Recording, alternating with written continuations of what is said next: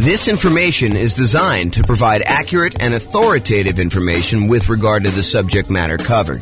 It is offered with the understanding that the presenters are not engaged in rendering legal, accounting, or other professional services. If legal advice or other expert advice is required, the services of a competent professional should be sought. Welcome to the Salem Real Estate Investing and Real Estate Financial Planning Podcast. Learn all about investing in real estate in Salem, Oregon, with a combination of real estate financial planning and modeling with numbers specific to Salem, plus syndicated, more generalized recordings of live and pre-recorded real estate investing classes, not all of them specific to Salem. Be sure to stay tuned after the podcast for a message from our sponsors. Well, good morning and welcome, everyone.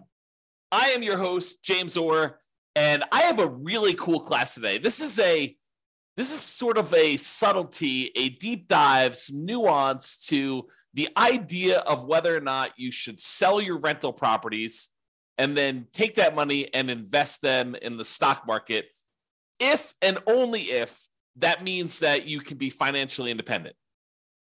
So what we're going to cover is, I'll set up the kind of scenario so you understand what we're doing. I'll kind of give you a little background, then I'll walk you through some of the numbers and we'll kind of wrap it up. So here's the idea. So imagine for a minute, you are wanting to do the nomad strategy. Nomad strategy is where you buy a property as an owner occupant. You put 5% down in this case, although you can put any, 3.5%, 0%, you can put more than 5% if you want to. In this case, we modeled it using 5% down. So you go buy a property as an owner occupant with 5% down.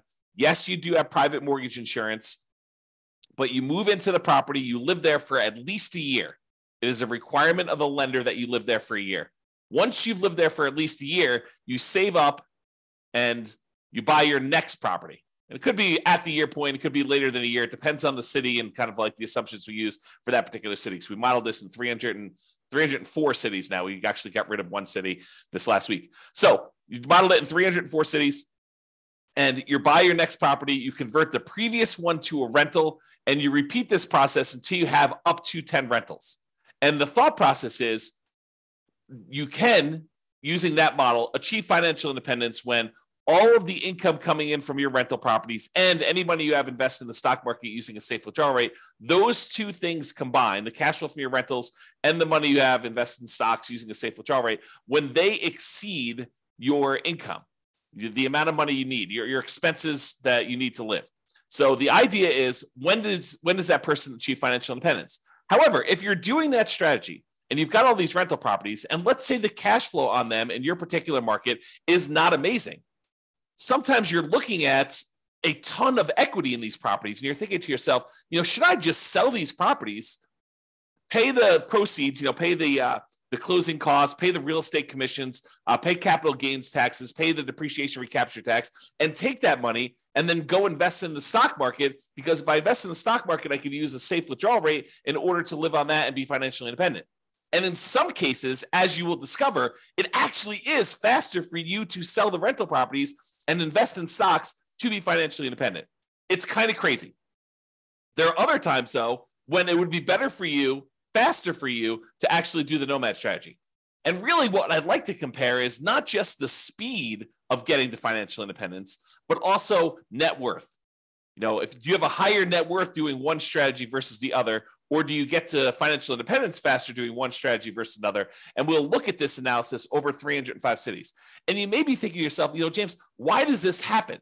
And part of the reason this happens is this concept of return on equity. And I covered this in the class last week. I think the class I taught last week where I covered this was called accessing property or accessing equity in properties. It was a class about how do you get equity out of your properties? We've lived through a period now where very recently property values skyrocketed. The property values are up a lot in the last few years. And because of that, and interest rates were low, so we were paying down on their loans pretty rapidly because low interest rate loans pay down on their loans a little bit faster than the ones where you have higher interest rates. They pay down sooner. It's not faster because you pay them off over wherever the period of loan is, but you pay them off sooner. Like they get paid off in bigger chunks earlier on. I guess is another way of saying that. So anyway, your equity is growing really, really fast. Your property values are going up. The amount you owe in the loan is actually going down. So the amount of equity you have in your property is going up very rapidly. And so when you think about the returns you're earning on your rental properties, your appreciation return, it's definitely increasing. Your property value is going up. And as long as the appreciation rate is the same, the amount you're earning, the dollar amount you're earning appreciation is going up. But when you think about the return you're earning on the equity you have in your property, then that is actually going down over time. And the amount you're paying down in debt is actually going up over time. But the amount you're paying down on debt divided by how much equity you have is actually going down over time. Cash flow is going up a little bit over time, but the depreciation benefit, that's static for the 27 and a half years if you're buying a residential property. And that divided by equity is also going down. So you have these three massive returns: appreciation going down over time, debt pay down return going down over time, and cash flow from depreciation going down over time, all when we look at what the return is compared to equity. And we're concerned about this because once you buy a property, we really don't want to look at return on initial investment anymore, because who cares how much you put down when you bought the property 15 years ago? What you really want to know is, how much am I earning now on how much I have in the deal, such that if I wanted to sell the property and take that money out of the deal, what return do I need to beat? What return do I need to get somewhere else on the money that I'm going to pull out? And so really what we're thinking about is return on how much equity we have in the deal. And technically, we want to think about how much return we're getting on what I call true net equity, which is your equity after all those expenses: closing costs, real estate commissions, capital gains taxes, and your depreciation recapture tax. So it's really how much return we're getting on the money that we would walk away with closing, free and clear of any taxes or any other obligations we have, any expenses we have on it. Okay.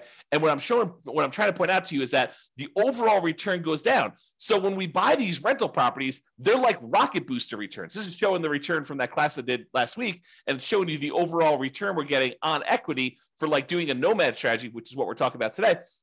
And you can see how this return is pretty massive early on.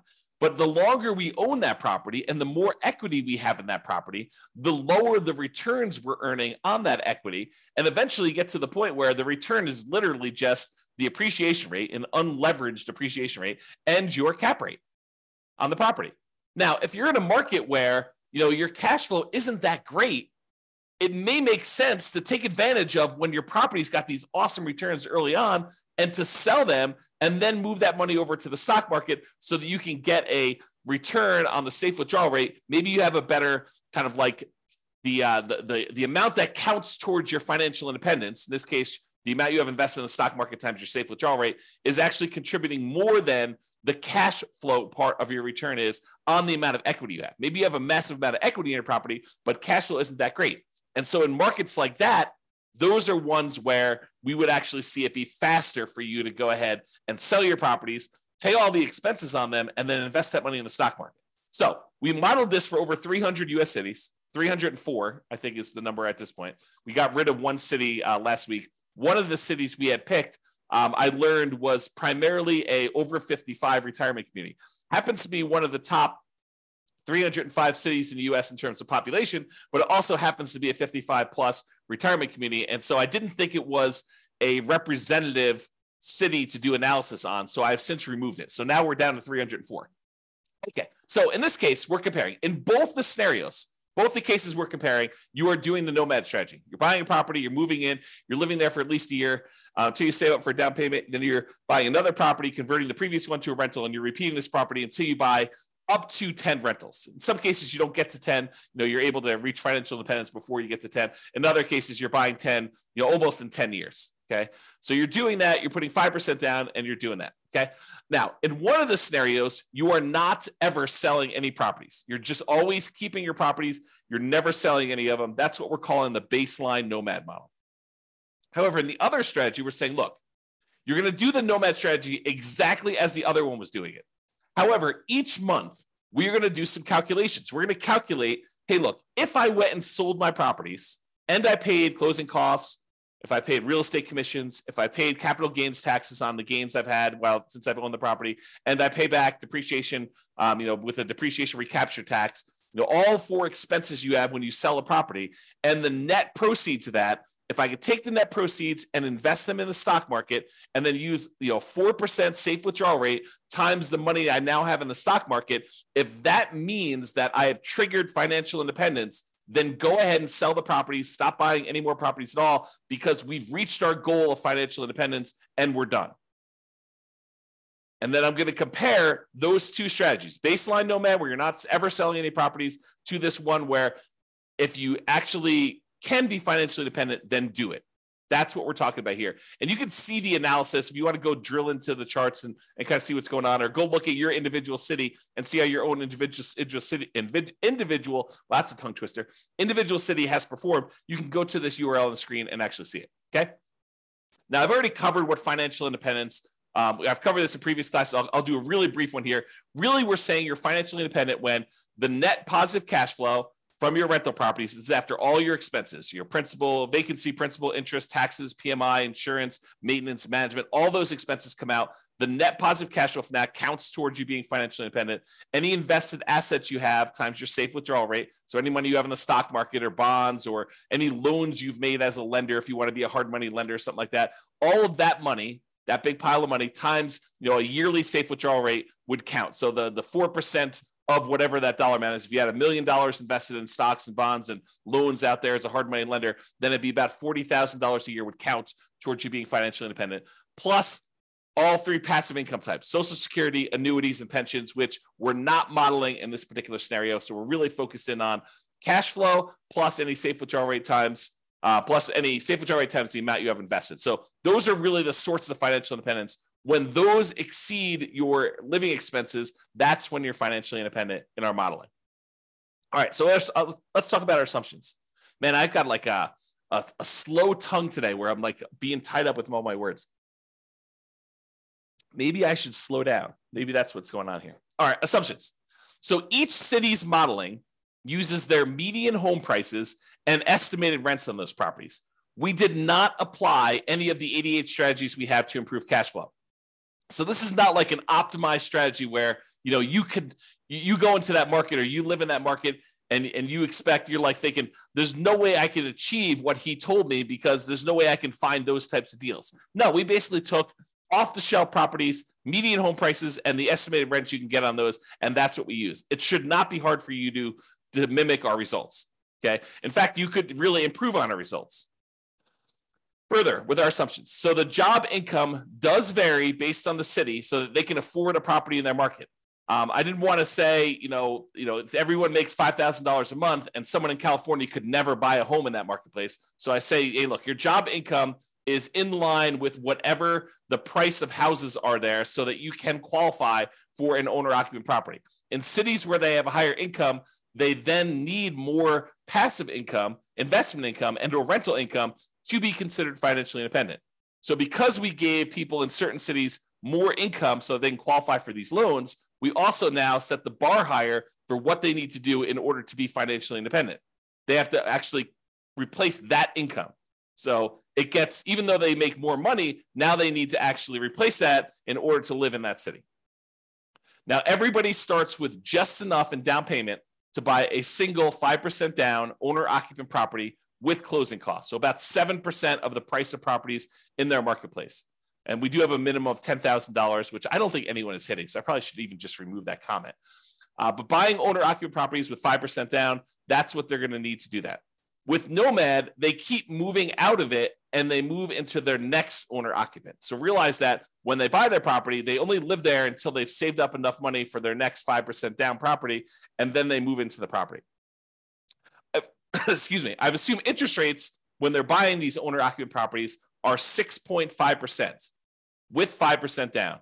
And that in addition to that, they need to pay PMI, private mortgage insurance, which is insurance you pay to protect the lender in case you default because you didn't put 20% down. That's what PMI is. If they were buying rentals, which they're not in this case, they're buying these owner-occupant properties and then they're converting them to a rental after they've lived there for at least a year. If they were, we would say that interest rates would be about 7% for those with 20% down. And in those cases, they would not have PMI. And when we do analysis of other strategies, when we compare, buying 20% versus doing Nomad, or 20% versus 25, or buying all cash versus 25% down, like we're doing all these different comparisons to show you which ones are better and in which markets they're better, so that you can go drill down and see, which ones you may want to consider utilizing in your market if you want to get speed or if you want to get higher net worth, and kind of like being able to model that. So we're doing all those. Today just happens to be the comparison of, should I sell my rentals in order to invest that money in stocks? So 7% per year in the stock market rate of return, like all of these assumptions, if you make a slight change to them, it's going to change the results. And one of the ones that will change is if you change how much they're earning in the stock market, that will impact these results. You're still using the 4% safe withdrawal rate, but the amount of money, the amount of return they're getting after they convert to stocks, and any money they have invested in stocks while they're waiting to invest in more properties, those numbers are earning that 7% return from the stock market. And I modeled this out over 100 years. If you want to see any of my assumptions in detail, you can go to realestatefinancialplanner.com/model, MODEL, and you can actually see all my assumptions there. Okay, so let's jump right into it. So which ones achieve financial independence? Which ones will it be faster if they actually sell their properties and convert them to stocks? It turns out that in 120 of the 304 cities, it made no difference at all. So in other words, it was not faster for them to actually sell their properties, move to stocks in order to be financially independent. 120 cities, about a third. But that means that in 184 cities, it actually was faster. It was better for them to sell their properties, pay the fees, closing costs, real estate commissions, capital gains taxes, and depreciation recapture tax. Just bite the bullet, pay all those fees and taxes and costs in order to do this. Take that money, invest in the stock market, and use a 4% safe withdrawal rate in order to be financially independent. It'd be faster for them in 184 cities. About 2/3 of the cities. I think that surprises a lot of folks. Okay. Here's kind of a distribution of what happens. And you can see that, the gray ones are the ones where they are, they're doing the selling all the properties in order to be financially independent. And you can see that some of them get moved up. Not all of them, but some of them get moved up. And there are a few on this really high extreme over here. Okay. Now, how much better is it? And how is it distributed based on price? Is this all the really, really expensive property cities where this happens? Or is this all the really cheap property cities? Nope, it's spread out. And the difference in the number of months is, it's less than 10 years in most cases, but it's actually probably in most cases, it's about 5 years or less. Okay. So how much faster is it? Just eyeballing this. This is the 5-year line here. It shows that anyone's below here are less than 5 years faster. Anyone's above here are more than 5 years faster. And each green dot shows you that selling the properties and investing in stocks is better by that many months. And then this axis shows you how expensive the properties are. So, in the properties where it's about $500,000 properties, that's right here, shows you those. Okay. So this just gives you an idea of how much faster it is for which ones, and how that is spread out over different priced houses in those marketplaces. Okay. So, certain cities have cheaper houses, certain cities have more expensive houses, and you can see that it's not skewed so that this only happens in really expensive markets, or it's only skewed where it only happens in really inexpensive markets. It's spread out a bit. All right. So we talked about achieving financial independence and the speed in order to be financially independent. We said about in 2/3 of the cases, it would be faster for you to actually sell the properties, pay all the fees, and invest in stocks in order to be financially independent. However, let's now look at net worth, right? What's your overall net worth if you do this? And in 44 cities, about 15% of the time, you would have a higher net worth at year 40 if you actually did not sell your properties and just kept them. So about 15% of the time, you'd have a higher net worth. In 260 cities, it didn't make any difference at all. 260 cities, no difference at all. With 184 with 44 cities, you would actually have a higher net worth. Now, this is at a snapshot in time in year 40. If we went out to year 50, these numbers would be different, right? Because whenever you go and you sell all these properties, you're probably lowering your net worth.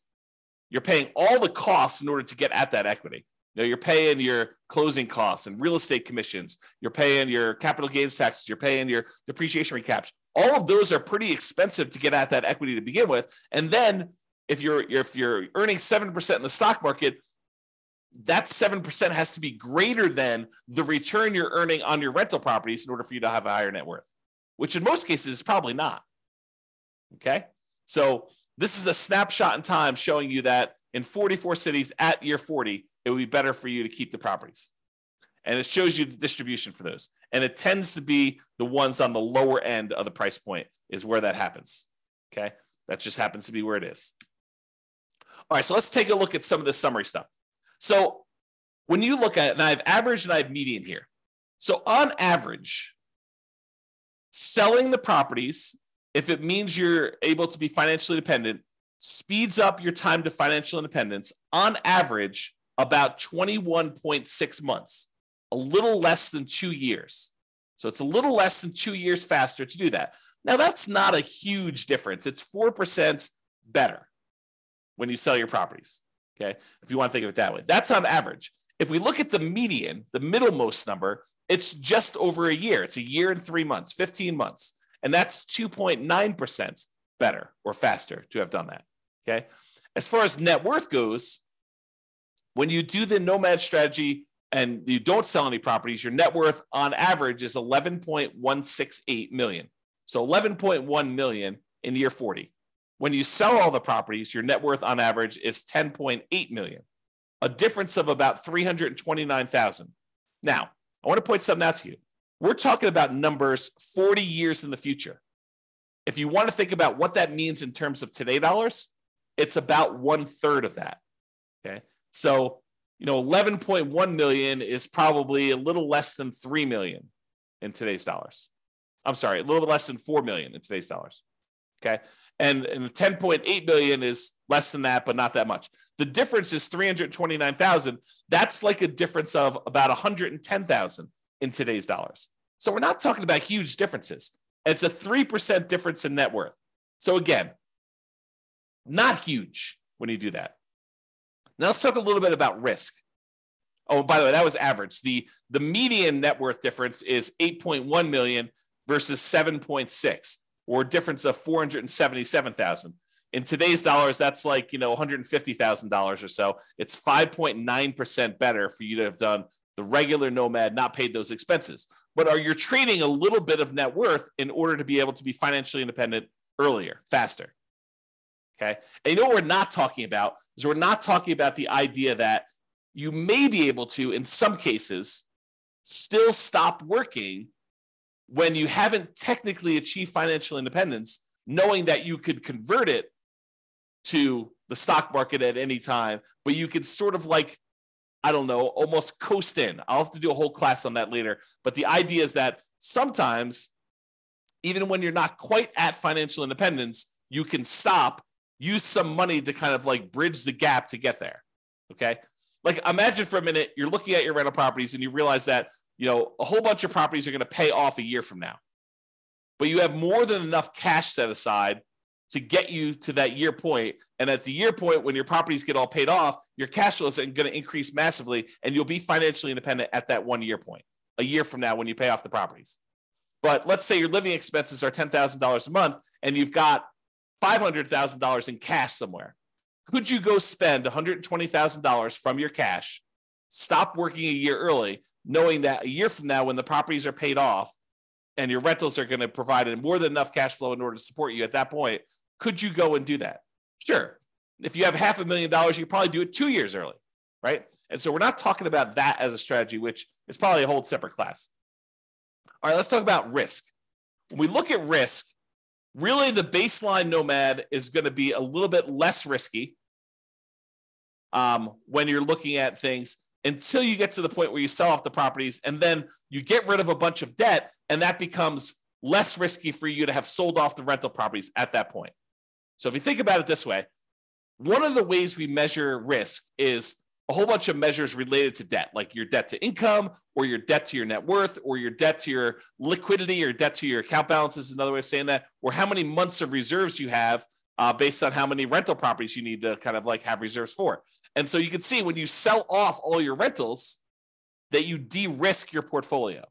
And so whenever you go and you sell off your properties and then invest in the stock market, you're trading all the risks we have associated with rental properties for now the risks of the stock market. They're just different risks. It's not that they're necessarily better or worse, depending on who you are and what you believe. But when you actually get rid of a lot of leverage, that does de-risk your portfolio because you're unleveraged.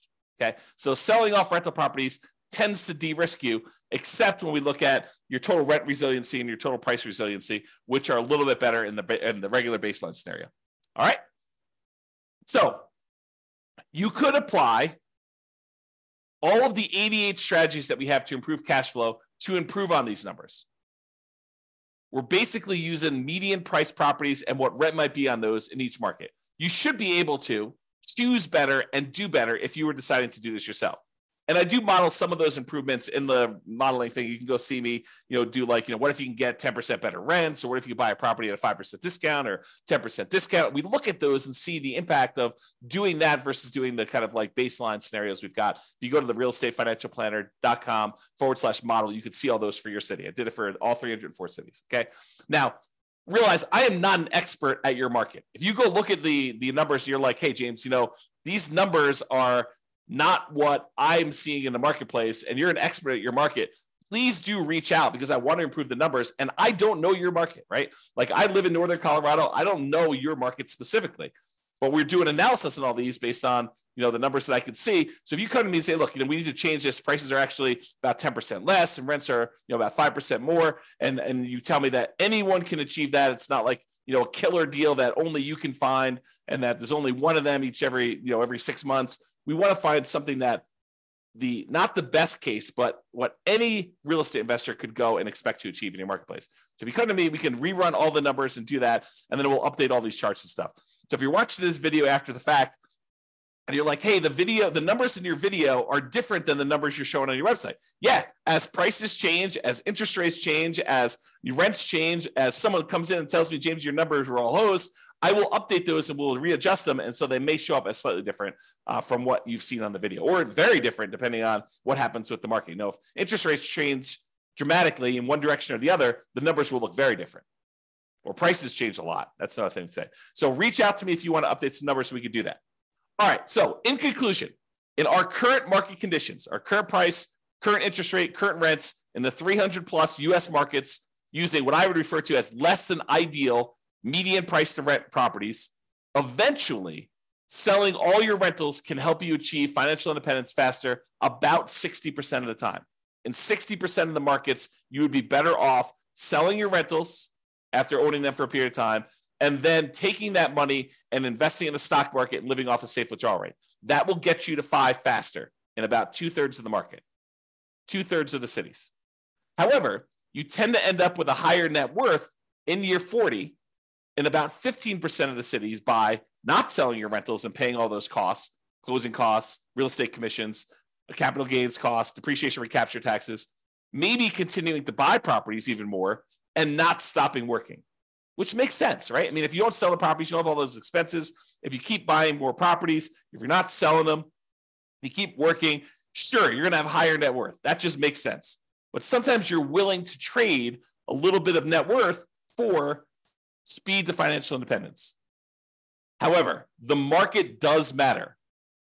You would not be able to improve your time to financial independence in every market by doing this. That's why you really need to go study your market, which I've done all the analysis for you. Go look at it. If you got questions, reach out. But it's best for you to look closer at your specific market and apply as many of the 88 cash flow improving strategies as practically possible to improve on your own personal implementation. So go check out realestatefinancialplanner.com/model, and you could do that. This has been James Orr. I hope you like these classes. I like going into this detail where we could show you the impact of changing your strategy and how doing one little thing differently or having one little tweak in how you implement your plan can have massive impact on things, and how it's much better in some markets. And it's not always universally true, which is why there's a lot of arguments in these online discussion forums and amongst people where they say, hey, it's always better to put 20% down. It's always better to put 25% down. It's always better to not pay off your rentals. It's always better to pay off your rentals. People have these different opinions on things. And the point is that in some cases, it actually is better to do one way. In some cases, it's better to do it the other way. And sometimes it's split. Sometimes it's universally true, but most of the time it's not universally true. It's sort of like it depends. And that's why we're going over this stuff. All right. Hope you enjoyed. This has been James Orr. Have a great day, everybody. Bye-bye for now. With home prices up, mortgage interest rates up, and rents up but not quite enough to counteract the higher prices and interest rates, cash flow on rental properties in Salem is harder than ever. Book a call with the Real Estate Financial Planner to apply our proprietary 88 strategies to improve cash flow on your rentals. See the show notes for a link to schedule your call and improve your cash flow today. If you're a real estate agent, lender, or professional in Salem that wants to help our real estate investor listeners, consider reaching out to learn about collaboration opportunities with this podcast. We'd love to add more value to our listeners by having you assist our investors buy, sell, and finance their real estate investments.